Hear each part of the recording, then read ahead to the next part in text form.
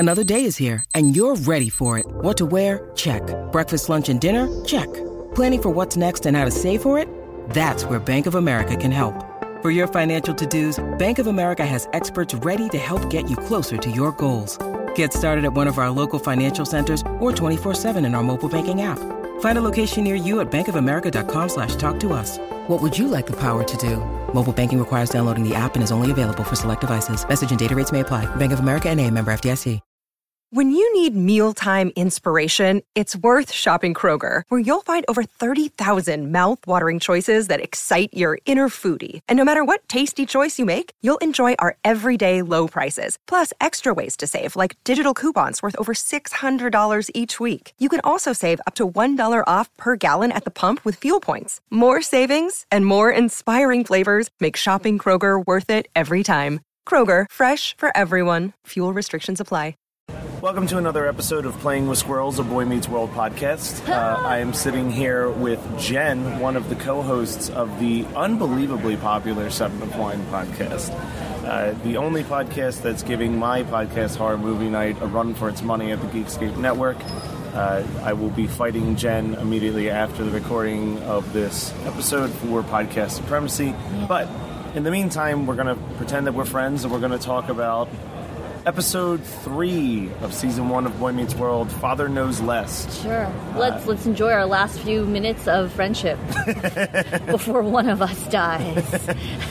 This debuted on October 8th, 1993, which I was 7 or 8 when this came out. Wow. Okay.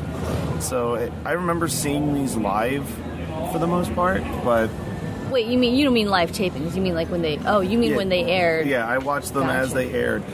So you had asked me while we were walking over to the booth, I guess we should mention that, we're at San Diego Comic-Con. We're at Comic-Con! So, as listeners know, I record these well in advance whenever I can get a chance to sit down. You asked why I was doing this podcast, and I think a big element of it is... Wait, do it the way I did it, which was, why are you doing this? So, for me, and while I was waiting for you to come to the booth, I was listening to the first episode, just to kind of remind me of the flow of the episodes, because I haven't recorded one of these in about a month. And it was with my brother, and we were saying, like, I said, I think the reason that I'm doing this is because I just distinctly remember TGIF, sitting down with my family, wanting to see what was going to happen in the life of Corey Matthews. So, like, this is kind of grabbing for that nostalgia that I had as a kid of watching TGIF and rewatching it now, you know, in my 30s instead of as a child. And I know the later seasons are definitely better written than these early episodes, but you got to start somewhere. So we got to start with season 1. Sure. And, you know, so what I'm hearing is that I'm on the best Boy Meets World podcast in the world. Probably. Yep. We almost... I wouldn't.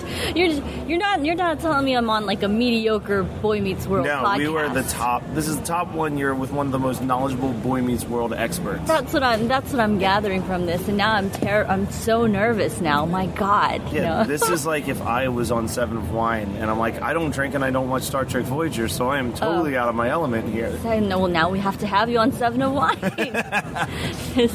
The sober guy with no understanding of what's happening, just sitting there like, well, the colors were pretty. It takes place in space, I think. So this episode starts off with Corey and his dad making sandwiches. Yeah, and what's funny is that I was, like you, a huge TGIF person. Yeah. Like that was just Friday night's rituals. Was a bag of Flaming Hot Cheetos and TGIF. That was our ritual, me and my sister. And Boy Meets World was my favorite out of that block for sure. Yeah, I think, and it was the one that was around the most. All the other shows would like come and go, but like Boy Meets World was just consistent. Step by Step was on for a while. Step by Step. I mean, there was like Step by Step and Full House and Family Matters, but I feel like the golden age, a lot of those shows were going away, while Boy Meets World just kind of like... It was the new blood. It was the new blood. Yeah. It was the longest lasting new blood. There were some really good short-lived shows. Muppets Tonight was really fun. Teen Angel was amazing. Oh, yeah. Oh, my God. Yeah.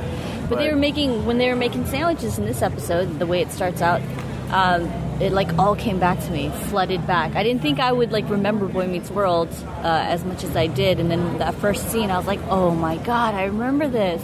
And I think that that's also why I do this show. This is one of those shows that does just like pull it right out of you. You're just like, oh shit, I remember this. Yep. So I have a quote written down, and I actually don't remember where it came from. Okay, I sucked a neck. Yeah, okay, that's Will. How do you pronounce his name? Friedel? Yeah, Friedel. Oh, that's right. Okay. Will Friedel. He's like on the phone. He's on the phone with his, I'm assuming a girl. Yeah. We don't know. Will can talk to anybody. Listen, yeah. and he's like advising them on how to hide a hickey. He's like, just wear a turtleneck or something. And his mom walks by, and he looks at her and he's like, okay, so I sucked a neck. Okay. That's it.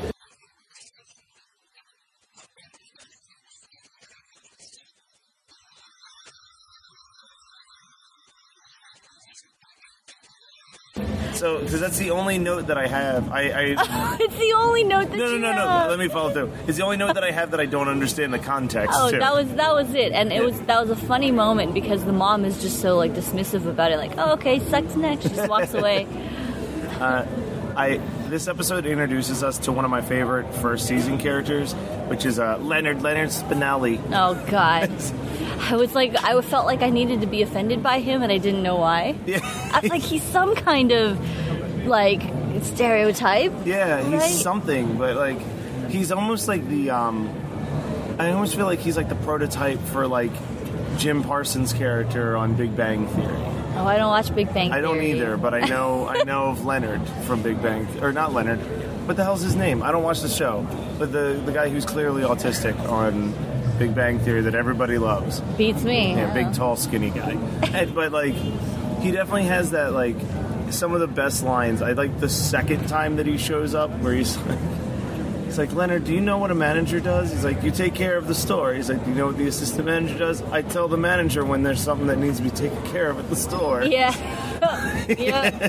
But they introduced this character. The point of this episode is basically about a father-son dynamic. Yeah. And even in these early seasons, which are like a little cheesier and a little bit more kid-friendly, I feel like they tap into some really deep emotional pieces of kid. Like, yeah, I did not. I mean, there's a lot of things that kind of, as an adult now, when you're watching, you didn't quite appreciate as a kid. Like how precocious Corey Matthews is. Yeah. He's super, and like his dialogue's not written as if it's a kid talking, and that's the charm of him, is he speaks like an adult. He has like an adult vocabulary. So it's a little bit, but he's got like, he struggles with boyhood, right? Boyhood issues. So that's one of the things you pick up really fast is how deep the dialogue is. But then the theme that was explored in this one, like, I mean, I don't know how I haven't been on this podcast before. I don't know how you like to do things. Can I skip ahead? We can talk about whatever. All right. Can I curse? Absolutely. Okay. I mean, because Mr. Feeney, right, is childless. Yeah. Right? And Corey's dad obviously has a kid. Yeah. Otherwise, he wouldn't be Corey's dad. And the two of them, they provide the major contrast in this, right? Over like a debate. So yeah, it deals very, very much with the father-son dynamic and dredges up some of Mr. Feeney's more unpleasant memories of his boyhood. It gets too deep. Yeah. I'll say I got uncomfortably deep for a kid's show. Now as an adult, understanding like what they were exploring and stuff. But, yeah. I think that it's a really touching episode about a dad that's just trying to make time for his kid with his busy life. And, you know, saying that sentence, it sounds like that's a sentence that sounds like, you know, the father is avoiding the son, but it couldn't be less true. It's that life won't let him spend time with his boy. And that's so heartbreaking. And, you know, and it's just normal life. But it's not like he's, you know... Yeah, it's just work. It's just work. It's not like he's he's like a cop, you know, who's like investigating a murder that's like all like consuming his life right now. It's like regular shit that's happening at the store. Yeah, I'm making time for my kid, and then something happens at the store, and we have to reschedule. And you know, how many times can we reschedule before my son stops loving me? And like, that's like what it explores. It's crazy. And then, what's weird though is that maybe it's because I don't like sports, and this is like those seasons where Corey's like a huge sports fan, and that just kind of gets like written out of the show in like in another year. But like, I'm kind of on Feeney's side. He should still fail that test. Yeah, absolutely. He slept through the test. I don't care if he stayed up for Father's Son time. Over sports. Exactly. Yeah, I was on Team Feeney from the beginning of this stupid debate. I was like, when Corey was like, when the wife, the mother, what's her name on this? I forgot. I don't remember either parent's name, and I literally listened to the episode while walking here. Yeah, when mom is rooting the father on and telling him that he should, you know, good luck going over next door and convincing Mr. Feeney to let your son take the test over again. I was like, no, that's bad parenting. That's a teachable moment. That's the moment that when you look at your son, you're like, son, we done fucked up. Yeah, and he does say that later. He's like, it's like, I'm the one that let you down. Yeah, like the two of us, we did something we shouldn't have. You failed a test. You don't just get to walk next door and demand a different grade from the teacher that lives next to you. This is serious conflict of interest here for this child. The fact that like his teacher is their neighbor and they can just walk over there to whine whenever they want to. PTA meeting 24/7. He would have moved at this point. Yeah. He would have been like, I'm done with this family. Built a higher fence. So I have another quote that I wrote down that was one of the only other ones that made me laugh, which is quick back and forth between Ryder Strong and Minkus. Yeah. Where they're kind of jabbing at each other in the classroom, and Ryder Strong, playing Sean, the coolest kid in the school, goes, suck up, and Minkus real quick goes, future plumber. Future plumber. Oh, snap. He tells him to fix a sink later on in the episode. I don't know if I'm okay with occupation shaming. Like, watching this. Oh, there's another moment in it where I'm also like, that wouldn't fly these days. It was where Corey's like making fun of his dad for potentially missing the demolition derby or whatever it is they're going to. No, it's like an air show. Yeah. Whatever. And he jokes that he's starting to get into ballet now as a result. And that's kind of strangely... That's a very, 90s... Yeah, it was strangely... 90s kids show joke. Yeah, strangely, I don't know what is the word for that? It's like the gender... Like gender shaming, or like or like even like slightly homophobic, you know? And I was like, I don't know. I'm uncomfortable with that. I don't know. Which is so funny because then, the rest of the series, they just give Corey and Sean, this ridiculously over-the-top bromance. Yeah, yes. Like, they're like the prototype of JD and Turk from Scrubs. Like, they're just... Yes. Yeah, that's a good analogy. Yeah. But we touched on it briefly. I feel like the last thing that needs to be brought up is Feeney's speech. Yeah. You know what? I really don't know if I'm cool with the fact that you decided to do this podcast in the middle of traffic. Yeah. I don't know. I like the element of adventure, Matt, but I just, I'm trying to discover myself in adventurous ways. So recording in the middle of a street with a fellow podcaster just seemed like the only way to up the show's quality. I like it. Yeah. I've decided that I like it. Okay, it's thrilling. I convinced you. Let's keep going. Yeah, this is edge of your seat podcasting. Will we get run over? You'll have to keep listening to find out. Yeah. Someone will release this for us. Feeney's speech about staying awake with his father is heartbreaking. It's like wartime, right? Like he was in Europe. I'm assuming World War II is what he's referring to. Yeah. So already the backdrop, the premise of it is already heartbreaking. It's talking about his wartime poverty. Right? Yeah. No, it wasn't set in Europe. Well, I mean, he's got that... I feel like... Because he kept talking about, I wanted to hear...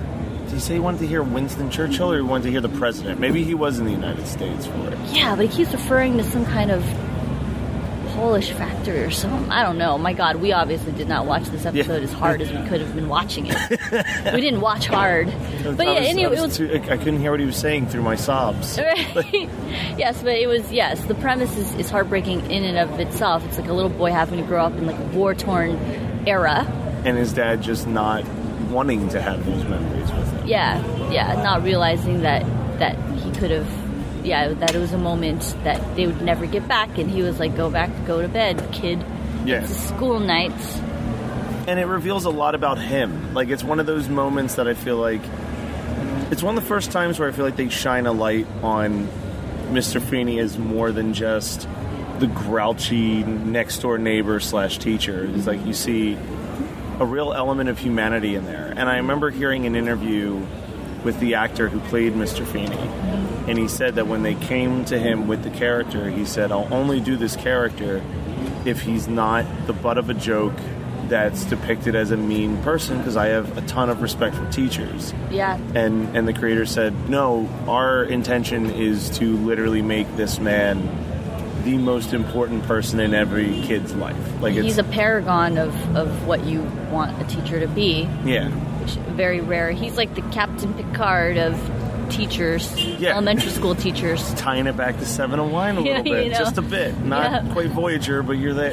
Right, exactly. But yeah, I think that that's one of those things that you walk away from, and I'm going to play the audio clip from that. I try to make sure that we play the big Feeney speeches on each episode where they happen, because you walk away from Boy Meets World, when you reflect back on it, you remember a lot of the funny, like, Eric or Corey quotes. Yeah.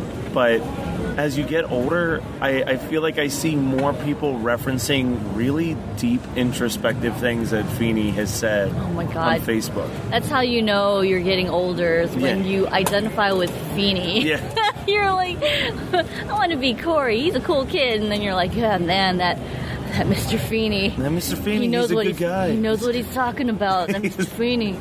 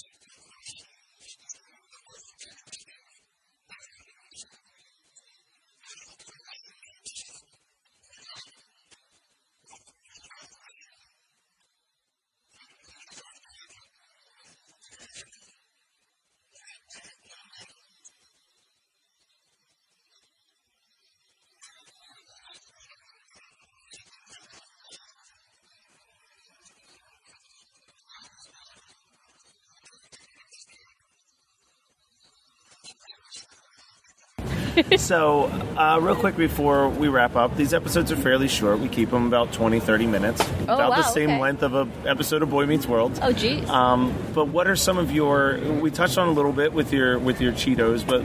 You know, what is your memories with Boy Meets World? Was this a show that you recall just like you couldn't miss the new episode and wanting to see Corey and Topanga's relationship? Because right now, episode 3 is still no Topanga. Yeah, no Topanga. Oh my God, you're right. She wasn't Topanga, the Winnie Cooper of our generation. Yeah. Really.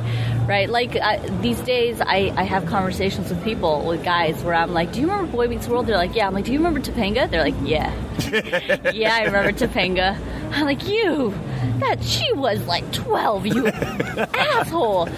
But my favorite, you know what's funny? At the time that I was growing up with Boy Meets World, I was starting to become a woman. Like, I mean, right on the cusp of becoming a woman. Like, I'm like, you know, in my late, like, man, you know what was the year that this episode aired?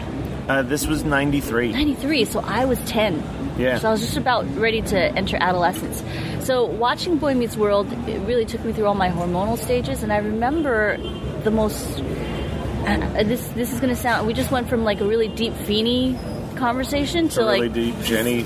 No. To, like, a really superficial thing, but one of the things that kept me watching was, like, how I had a crush on Ryder Strong's character, Sean, right? Because he was, like, a quintessential bad boy, and he was the rebel, so I had such a huge crush on him, and at some point, I switched and started having a crush on Eric, right? Of course, because he's, like, you know, he's also kind of like a bad boy, like, you know, loose cannon, big brother guy.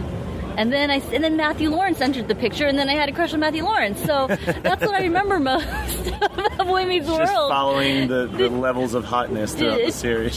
It just provided so much fantasy material for my fledgling, for a little girl discovering her sexuality. Was that the answer you expected? Not really, but I'm glad it's on tape. Well, it kept me watching. Kept me watching through every season. So, Seven of Wine. Okay. Let's talk about Seven of Wine. Sure. Where did you and Jacqueline come up with this idea? Because as I've been handing out these sleep masks to people, and I explain the premise, the most common phrase I hear is, "Oh my God, that's my life." Like just wine and Voyager. Just getting drunk on wine and watching Star Trek. I don't know if that's sad or awesome. It's, you know, complicated. Well, it's a really funny story.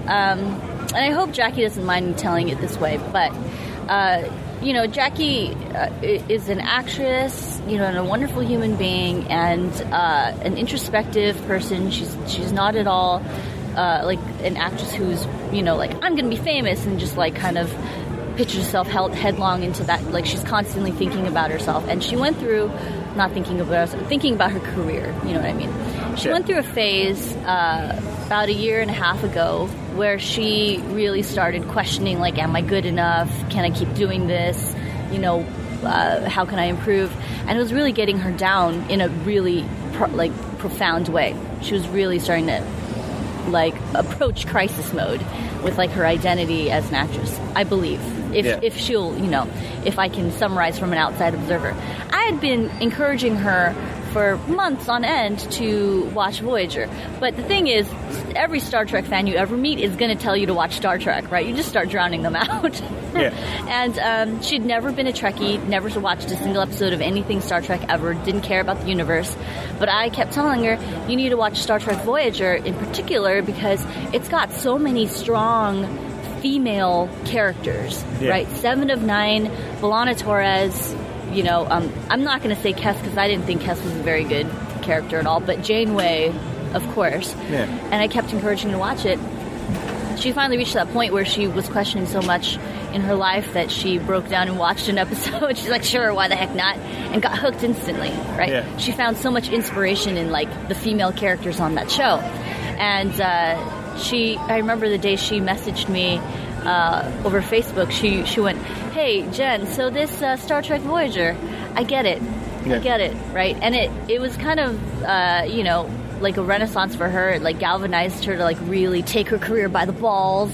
And she's doing great now. Like, she got cast in, like, I think it was like either a Nike or like a Reebok. No, it was a Gatorade commercial. Okay. Immediately after, and she booked like 2 major stage plays. She's going to be in a production of Mamma Mia that's at the Hollywood Bowl. That's amazing. Yeah, and she had gone through this slump, and then she watched Voyager, and then she like bootstrapped herself into like kick-assedness. So she's like gleaning all this positivity from watching Voyager. She decides to throw up a wine party where she gets a bunch of her friends together to watch Voyager. And I'm sitting back, I'm like, man, I just planted a seed, but holy crap, is she growing this into a forest? She's growing this until it's like Fern Gully up in here. Right? Except without Tim Curry. Yeah, exactly. So she threw a wine party, and we kicked around ideas for what to call it, and it was one of our friends, actually, I believe. I can't remember which friend, who was like, you should theme your party, you should call it like 7 of Wine. So yeah. I wish I could remember which friend came up with it. Anyway, it was an epic party. She had a ton of people who had never watched Star Trek Voyager over. She'd created like this little playlist of like, best of episodes that she wanted everyone to watch. And we all got sloshed on wine like crazy. Everyone had like too deep of an appreciation of Star Trek Voyager after this party was over.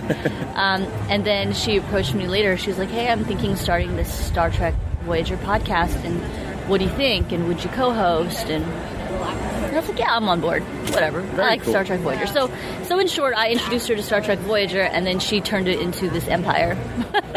This podcasting empire. It keeps growing. It's part of why I wanted to do the Boy Meets World one, was listening to 7 of Wine and being like, I like that idea. Like, mine was a little bit more, we're going to watch the episodes in order of release, where yours kind of jumps around throughout the series, but it was a big influence on like the, we could use more like very show-specific podcasts. Yeah, and ones that revisit, they don't all just have to be like the new season of Bachelor or like the latest Game of Thrones episode. But there's a pantheon of great shows from our childhood that bear re-watching, reanalyzing. Yeah, introspectively seeing it. Like as adults. All right, well, where can people check out the show?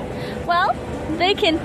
Funnily enough, they can watch, or they can listen to 7 of Wine on the Geekscape network, the same network that they can catch your podcast. Ah, what a coinky-dink. I know. It's almost like that's how we know each other. Yeah, but the easiest way to do it, to get to all the places where you can listen to it, is 7ofwine.com. Very cool. Yep, but watch it listen to it from the Geekscape page, though, because Jonathan London will kill me if I don't say that. All right, thank you so much, Jen. Thank you. This is a pleasure.